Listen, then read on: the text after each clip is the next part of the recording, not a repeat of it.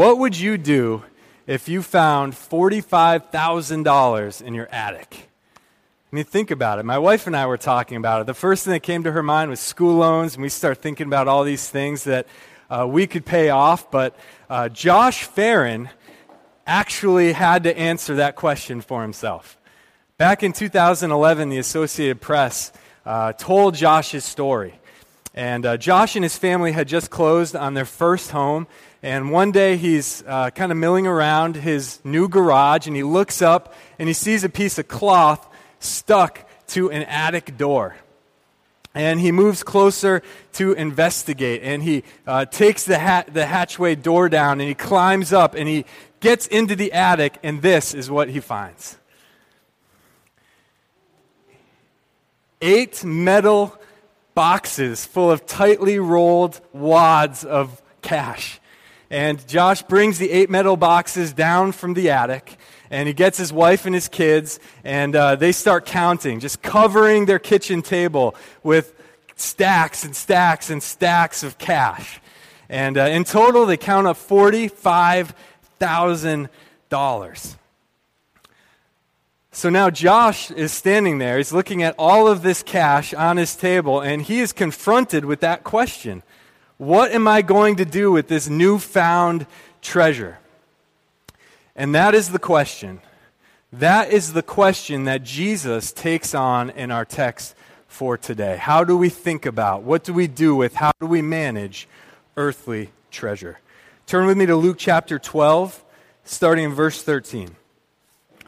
Luke 12, 13 and following, where we learn that earthly treasures are not for covetousness, but for richness toward God. Luke chapter 12, starting in verse 13. Someone in the crowd said to him, "Teacher, tell my brother to divide the inheritance with me." But he said to him, "Man, who made me judge or arbiter over you?" And he said to them, "Take care and be on your guard against all covetousness, for one's life does not consist in the abundance of his possessions." And he told them a parable, saying, "The land of a rich man produced plentifully, and he thought to himself, what shall I do, for I have nowhere to store my crops?" Oh, I'm sorry, I skipped ahead there. Verse 16, and he told them a parable, saying, "The land of a rich man produced plentifully, and he thought to himself, what shall I do, for I have nowhere to store my crops? And he said, I will do this, I will tear down my barns and build larger ones. And there I will store all my grain and my goods, and I will say to my soul, Soul, you have ample goods laid up for many years. Relax, eat, drink, be merry." But God said to him, "Fool, this night your soul is required of you, and the things you have prepared, whose will they be? So is the one who lays up treasure for himself and is not rich toward God." Now, Jesus has just been giving this weighty discourse about serious things. We're moving through Luke's gospel. We're just preaching our way right through it. We've just been in chapter 12 where Jesus is giving this really serious talk. He's been talking with his disciples about not fearing people, but fearing God, yet not fearing God's ability to care for them. He's been reminding them of the importance of acknowledging him in this world that is hostile to the gospel. And then here is this man in verse 13 chiming in, not because he cares what Jesus has been saying, but because he's overly concerned with this inheritance. And right then, it becomes crystal clear to us as readers that there's all this potential for earthly treasures to distract us from total commitment to Christ. But the man's request is simple. He says this, "Teacher, tell my brother to divide the inheritance with me." Now, though this person is in the opposite position of Josh Farron, who rather than finding a treasure that didn't belong to him, this man is longing after a treasure that he didn't possess, Jesus is still concerned with the same question. What will you do with the riches of this world? And Jesus' response to the man's request tells us exactly how to view earthly treasure. First, Jesus rebukes the man for making the request, which lets us know that seeking out and lusting after earthly treasure is not okay. Verse 14, but he said to him, "Man, Who made me a judge and arbiter over you? On a first glance, it doesn't seem like a rebuke. But when you look closer at the words, Jesus, in addressing him as man, is rebuking him. He's not being casual there. It's not as though when I run into a buddy on the street and I say, hey man, how's it going? It's not that sort of address. He's being exclamatory and emphatic. He's rebuking him. And when Jesus questions being judge or arbiter, he's not saying he doesn't have that kind of authority. We certainly know that he does. This is Jesus' way of saying, I'm seriously not going to let you pull me into this trivial dispute right now. Essentially, Jesus is just flying right past the man's request. He's not concerned about who's getting what. He's more concerned with a fundamental, more profound issue, which is the man's greedy heart. Jesus cuts through all the pretense and he addresses the man's greed. And this is what Jesus has to say about the man's greed. Guard against covetousness. And he said to them, take care and be on your guard against all covetousness. Jesus is now directing the response, not just to the man, but to the group. And by covetousness, Jesus means greed.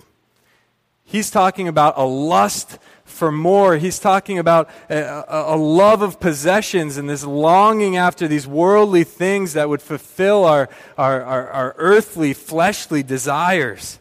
And to be on guard is to be actively aware of that threat and to be actively watchful and protective. To be on guard means setting up walls in your life and around your heart, guarding yourself from greed. So let me ask, is your approach to earthly treasures to guard your heart against greed? That's how Jesus is instructing you. Are you mindful that all of us in our sin, we lust for those things that we don't have, and we long to just hold on to the things that we do with this tight-fisted, stingy, me-first mentality? And that's all of us, whether you have a lot or whether you have a little. These covetous longings are just cunningly at work in us, seeking to twist us and distort us into these greedy people. And Jesus wants to know, are you actively guarding your heart against greed? The condition of your heart, according to Scripture, is so precious. Proverbs chapter 4, verse 23 says, guard your heart with all vigilance, for from it flow the springs of life. Are you guarding your heart vigilantly against the monster of greed? Well, Jesus tells us why we are to guard against greed. He says that greed focuses on material things, but life is more than earthly treasures. Look at verse 15 again.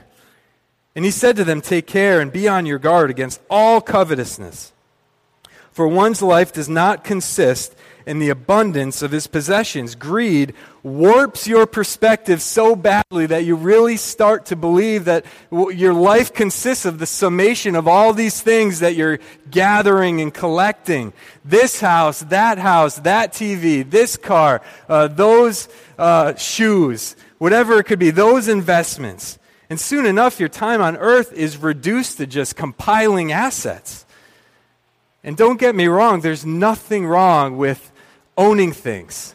There's absolutely nothing wrong with being a wise manager of the things that God has given you. Actually, as we're going to see later on, that's good. That's a godly thing to do. But when you're driven and compelled and motivated and taken over by greed in the way you view those earthly things, Jesus says you have a problem.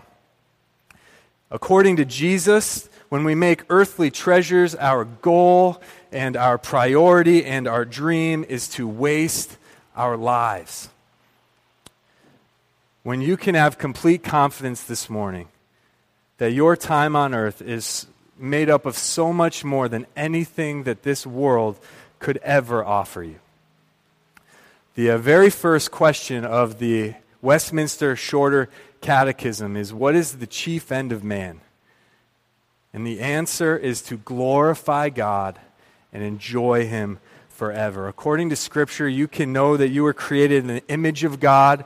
You were made in His likeness to be a vice-regent here in this place, formed to know Him and to dwell in relationship with Him. And greed and covetousness is nothing but a perversion of original sin that puts us at enmity with God, that makes us enemies of God, that draws us far away from God. But our God is a God of redemption. Our God is a God who restores us and liberates us from the slavery of sins like greed and all the things that greed encapsulates. And He restores us through the blood of His Son, Jesus Christ. And in Christ, you can know that your life is made up more than a garage full of things or a ledger full of numbers. Your life is for the glory of God and for your enjoyment of Him. And by way of not mixing up your whole purpose for existing, Jesus warns you to guard your heart against greed. But Jesus continues. He gives us another reason to be guarding against covetousness, because covetousness is foolish and life is fleeting. That's what Jesus says. Jesus launches into this big parable in verses 16 to 19, which brings the truth of greed and covetousness just to a burning focus. In the parable, a rich man has been blessed by the Lord. His land has produced this plentiful crop, and he has rich person problems, doesn't he? He has so much, he doesn't know what to do with it. But rather than be generous with it, rather than help somebody with it, rather than give it to the mission of God, this man's solution is to build bigger barns, to store it up so that he can relax and eat and drink and be merry and put life on autopilot, as it were. Because he's got so much stuff amassed, so much security in what he's gathered that he no longer needs to do much. He can just coast in life. The man's life is all about his own ease and his own comfort. Just look at the pronouns that are used in verses 17 to 19 that describe how this man views the earthly treasure. My crops, my barns, my grain, and my goods. Verse 19, he's talking to his own soul, and he says, and I will tell my soul, soul, you have ample goods. This man does not see himself as a steward of the things God has given him. He views his earthly treasures as his, belonging to him for his benefit, for him to be used to bring about his own luxurious living. So the parable is ultimately about greedy stewardship. And listen to how God, Jesus, responds. But God said to him, fool, this night your soul is required of you, and the things you have prepared, whose will they be? So is the one who lays up treasure for himself and is not rich toward God. Jesus does not mince words, does he? He lets us know there is this tragic danger to storing up treasures for ourselves rather than being rich toward God. Within the parable itself, God calls the man a fool, which is this highly nuanced word, which means he is rejecting God's law and his will, and he will not submit to God's rule. And then comes this tragic end. This man has spent all this time and energy and effort gathering and storing and preparing and hiding away for what? Just like that, the man is gone. The Lord takes him. This past May, my wife and I went down to Newport, Rhode Island for a day trip. And I know many of you have been there. We just had a great day. And part of what we did in Newport was we walked along the cliff walk. And if you're not familiar with Newport, there is this beautiful walk on these cliffs right on the ocean. And the ocean's on this side, and then on this side are all of these unbelievable mansions. These mansions are genuinely impressive. They are these over-the-top homes built by these incredibly wealthy people who had huge fortunes. And we're walking around, and I'm looking at these grandiose places, and it hits me. Just thinking, wow, these are really impressive homes, but where are the people who built them? Where are the original owners who built these gigantic homes many times just for a few people to live in? Where are they? They're all gone. Today, the mansions are good for showing around to tourists. There are these amazing seaside homes that are just reminders that these people worked hard, amassing all of these impressive earthly things, and now they're gone and they're not here to enjoy them. So what good is all of their wealth? If that's how things play out, are these the things that are really treasures? Looking at these beautiful mansions, I was just reminded of the truth of James chapter 4, verse 14, which says, "For you are a mist that appears for a little while and then vanishes." And this is the same tragic end of Jesus' parable, isn't it? What happens to these great big barns that this man has built for all of his stuff? Who will enjoy all of this security? It's not him. We don't know. We know that this man now stands before the Lord having to give an account. He will not be celebrated for making a lot of money. He will give an account for what he did, whether he received or rejected Christ, and then how he stewarded the things God gave him. And with that in mind, Jesus emphasizes the value of being rich toward God. Verse 21. "So is the one who lays up treasure for himself and is not rich toward God." Now, he states it negatively, but even just a cursory reading of the verse, we understand that Jesus is communicating. It's better to be rich toward God than to store up treasures for yourself. But what does it mean to be rich toward God? Well, being rich towards God in part means following the example of Jesus Christ. So let's look at what Christ did with his riches, and we'll follow his example. We'll do what Christ did. 2 Corinthians chapter 8, verse 9. "For you know the grace of our Lord Jesus Christ, that though he was rich, yet for your sake he became poor, so that you by his poverty might become rich." Our Lord and Savior, Jesus Christ, with all of his riches, left his heavenly home, and he became poor. He took on flesh, so that those of us who are truly poor, dead in our sins, complete degenerates in every way, could be made rich through his poverty. So with all of his riches, Jesus was sacrificial, and Jesus was loving. Being rich towards God then means living out the great commandment in Matthew 22. Loving God, loving other people with all your heart and with all your soul and with all your mind, following Jesus' example in the way that we do it. Being rich towards God means taking the resources and the energy and the time and everything that the Lord's giving you and using it to proclaim the gospel and to make the glory of God known and to be a light in this dark place and to help people and to lead them to the cross of Jesus Christ. So don't spend your time, your energy, and your effort compiling things of the world. Don't continue to build bigger barns for yourself, but use those things that God has given you for the sake of Christ and others. Moreover, according to Jesus, the same fate that befell the man in the parable, that tragic ending, will come upon you if you are seeking treasure for yourself rather than being rich toward God. Those are the words of Christ. So Jesus has told us that earthly treasures are not for covetousness, they are for richness toward God. And now we find that it's better to seek Christ's kingdom than have anxiety over all the little earthly details. Look at verse 22. "And he said to his disciples, 'Therefore, I tell you, do not be anxious about your life, what you will eat, nor about your body, what you will put on.'" Now this section begins with this negative exhortation, don't be anxious about your life. And Jesus is now speaking to disciples within that crowd, right? So he starts off with the man, he's speaking to the crowd, now he's speaking to disciples within the crowd, and he's talking about anxiety.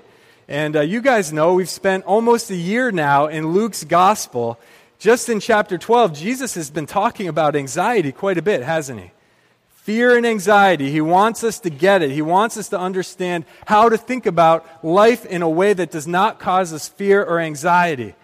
Just back to chapter 12, verse 4 and 7, he says, "Don't fear people who can harm your body. Fear the Lord. Verse 11, he's telling you, don't worry about what you will say when you stand in front of your persecutors. I will care for you. And even now, Jesus is telling them, don't have anxiety even over the basic human needs, things like your body and what you will wear and what you will eat. Why? Why is Jesus constantly bringing us back to this teaching, telling us not to fear, not to be anxious, not to worry? Well, it's because he knows us. And he understands that all of us, we worry about these things that God has in control, don't we? We look at our needs, and the first instinct oftentimes is to worry about how those needs are going to be met. But Jesus wants us to understand that he is really, truly trustworthy. And he is able to meet all of those needs and more. So we can give him our witness and our words and our well-being and even our basic needs like food and shelter and clothes to wear. But Jesus, in all of his goodness, doesn't stop by just saying, go be anxious. He then shares with us some truth from God to us that's going to free us from anxiety. He says you don't need to worry because your life is more than all these things. Verse 23, for life is more than food and the body more than clothing. Does that sound familiar? Didn't Jesus just say that? Your life is more than big barns full of grain. Your life is far more than all the possessions you could ever gather up. And now he's saying your life is even more than the very basic things that you need to survive. Your life is not bound to this world. Jesus also teaches that you don't need to worry because you are beloved by God and God cares for you. Look at verses 24 to 30. Consider the ravens. They neither sow nor reap. They have neither storehouse nor barn, and yet God feeds them. Of how much more value are you than the birds? And which of you, by being anxious, can add a single hour to his span of life? If then you are not able to do as small a thing as that, why are you anxious about the rest? Consider the lilies, how they grow. They neither toil nor spin, yet I tell you, even Solomon in all his glory was not arrayed like one of these. But if God so clothes the grass, which is alive in the field today, and tomorrow is thrown into the oven, how much more will he clothe you? O you of little faith. And do not seek what you are to eat and what you are to drink, nor be worried, for all the nations of the world seek after these things, and your Father knows that you need them. The logic here is so simple, but it is so unbelievably profound. If God cares for the birds and the lilies and the grass, and if you are far more valuable and precious and beloved to him than they are, if God cares for you and he loves you and he knows your needs, every one of them, and he's able to care for you, what is there to worry about? Worrying doesn't help anything. You can't add a single hour to your life through worrying. In fact, worrying just displays a lack of faith. So why worry when God will care for you? And it's such a simple truth, but I'm guessing even in a room this side, there are people sitting here this morning, you need to hear this. Because we are a people that worry. It's not easy for us just to hear the instruction, don't worry, and magically we're not worrying. We need to take it in this morning. It's a simple truth, but we need to hear it. Some of you are just in a whirlwind of stuff. There are circumstances swirling around you that are heavy, and they're sitting on you, and you're trying to work through it and survive it. Some of you are battling sin, deep-seated heart sin issues. Some of you are really discouraged. Some of you are having relational conflicts. There's all sorts of things that this group is bringing into this world that we don't need to worry about, that we do worry about. And there are 4 words from God to you that have all the power in the world to lift that burden, to ease it, to take the weight, to give your heart and your mind rest, to give you peace and confidence moving forward. God cares for you. God cares for you. How often do we forget that? The Almighty God of the universe, He loves you and He cares for you. Just sit with it for a minute. Let it stir around in your mind. Let that truth just sink deep into your soul that the Almighty God, He values you and He cares for you. Because when by God's grace you get that simple reality that God loves and He cares for you, you are just drawn away from greed and anxiety and fear, and you are set free to live out verse 31. Instead, seek His kingdom, and these things will be added to you. These verses give us our main priority, don't they? Seek the kingdom of God. God's got the rest of it covered. Seek the kingdom of God. Oftentimes we complicate it. We want to seek all this. Nope, seek the kingdom of God. Jesus is very clear. He tells us the one thing we are to seek. We are to seek His kingdom. So the Luke 12:31 person is no longer enslaved to worry, no longer enslaved to stress out about how am I going to get through this day? What am I going to eat today? What am I going to wear? How am I going to figure this out or afford that? Or how am I going to manage this? You don't need to worry about it.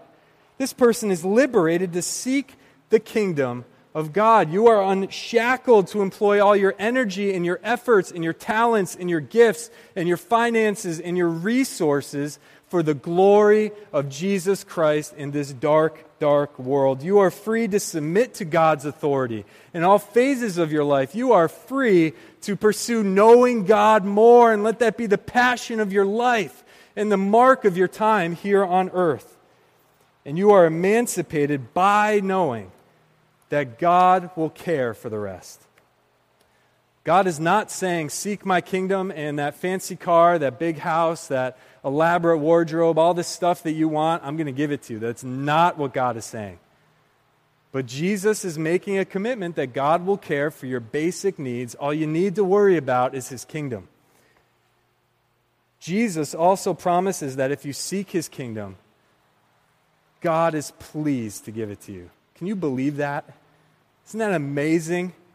If you seek His kingdom, God is pleased to give it to you. Look at verses 32 to 34. Fear not, little flock, for it is your Father's good pleasure to give you the kingdom. Sell your possessions, give to the needy, provide yourself with money bags that do not grow old, with a treasure in the heavens that does not fail, where no thief approaches and no moth destroys. For where your treasure is, there will your heart be also.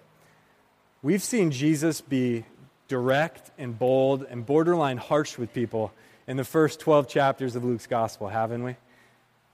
But here He's just so tender. He calls His disciples His little flock. He promises them the Father's going to meet you right where you're at.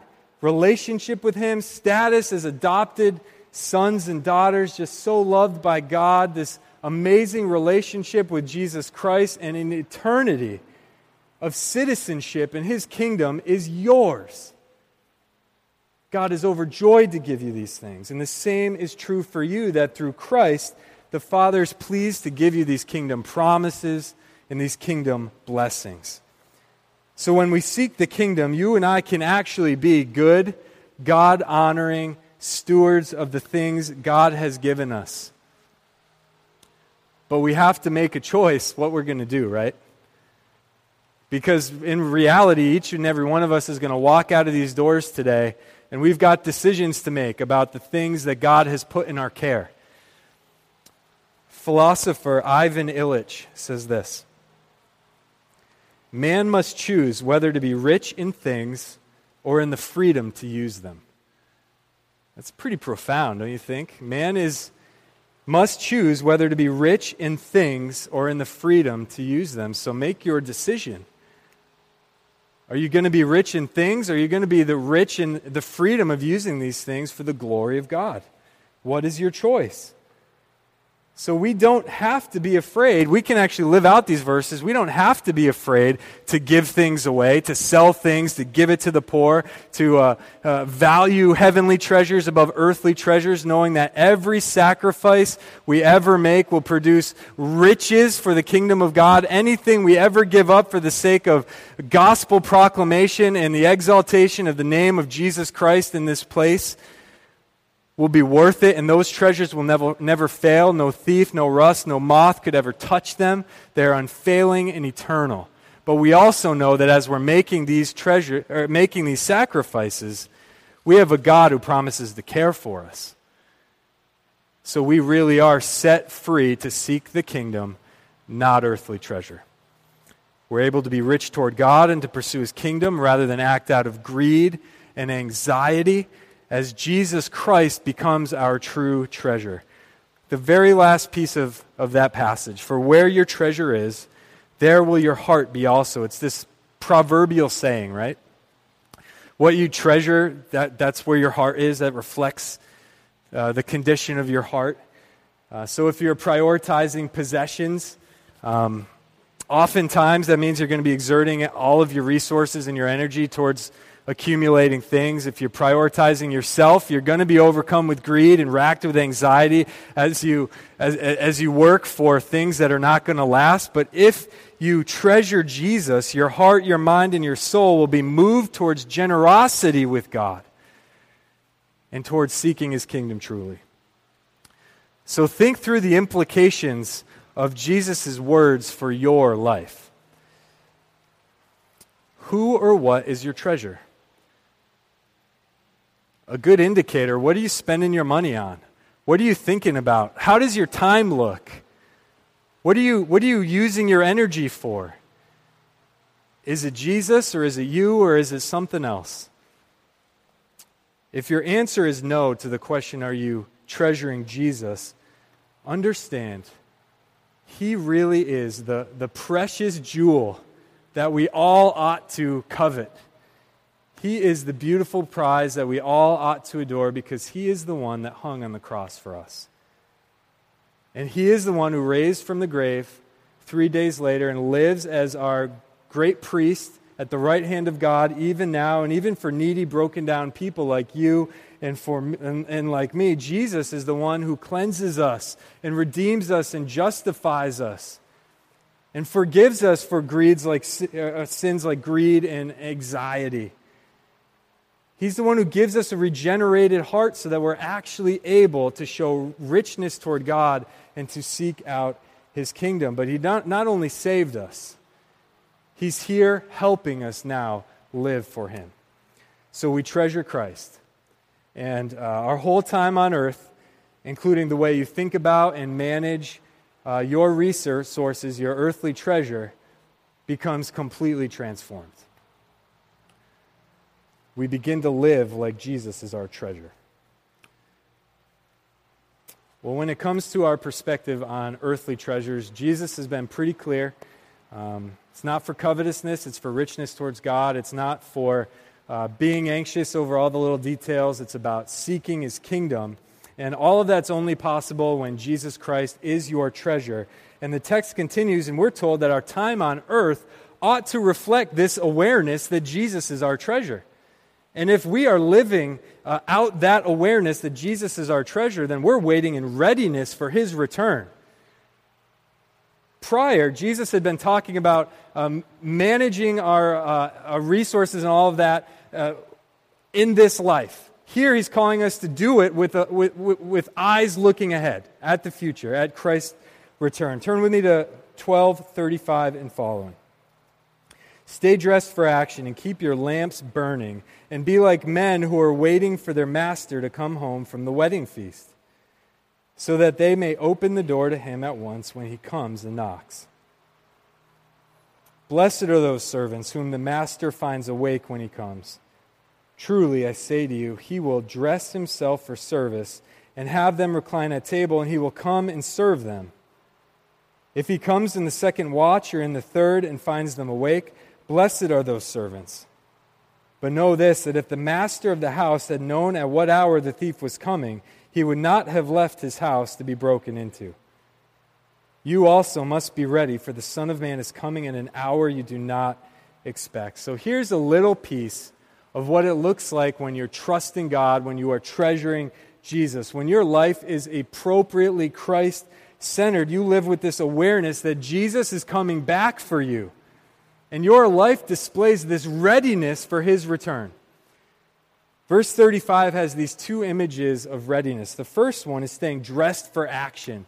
And to be dressed for action means to gird up your loins in the original. So what that meant was this. In that time, they all wore long garments. And to gird up your loins meant you pull them up and you tie them around your loins so that you are ready to go. At a moment's notice, you're ready to move. You're ready to go.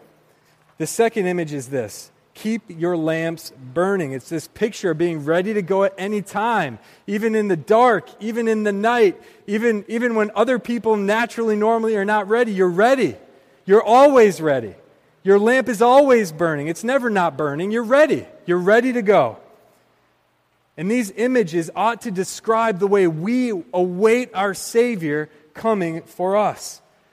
We have expectancy. We trust He's coming. We're waiting. He's our great hope. Though we don't know when He'll come, right?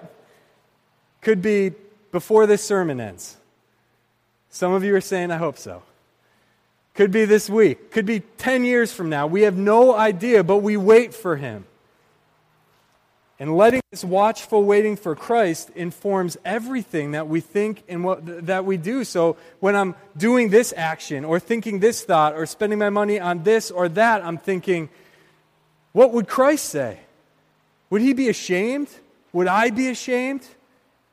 Is what I'm doing and spending and thinking, does that reflect an understanding that Christ is coming? And does it reflect a readiness for that day? So we wait on Him, and we are those that the Master finds awake. We don't fall asleep on Him. We pour our time and our energy, our talents, our hearts, and our minds into the things and the causes of God, not into our own or the things of this world, because Jesus is our treasure. When our lives are Christ-centered, we not only wait in readiness, but we also manage the things that Jesus has given us. We manage them well. Verse 41. Peter said, Lord, are you telling this parable for us or for all? And the Lord said, who then is the faithful and wise manager whom his master will set over his household to give them their portion of food at the proper time? Blessed is that servant whom his master will find so doing when he comes. Truly, I say to you, he will set him over all his possessions.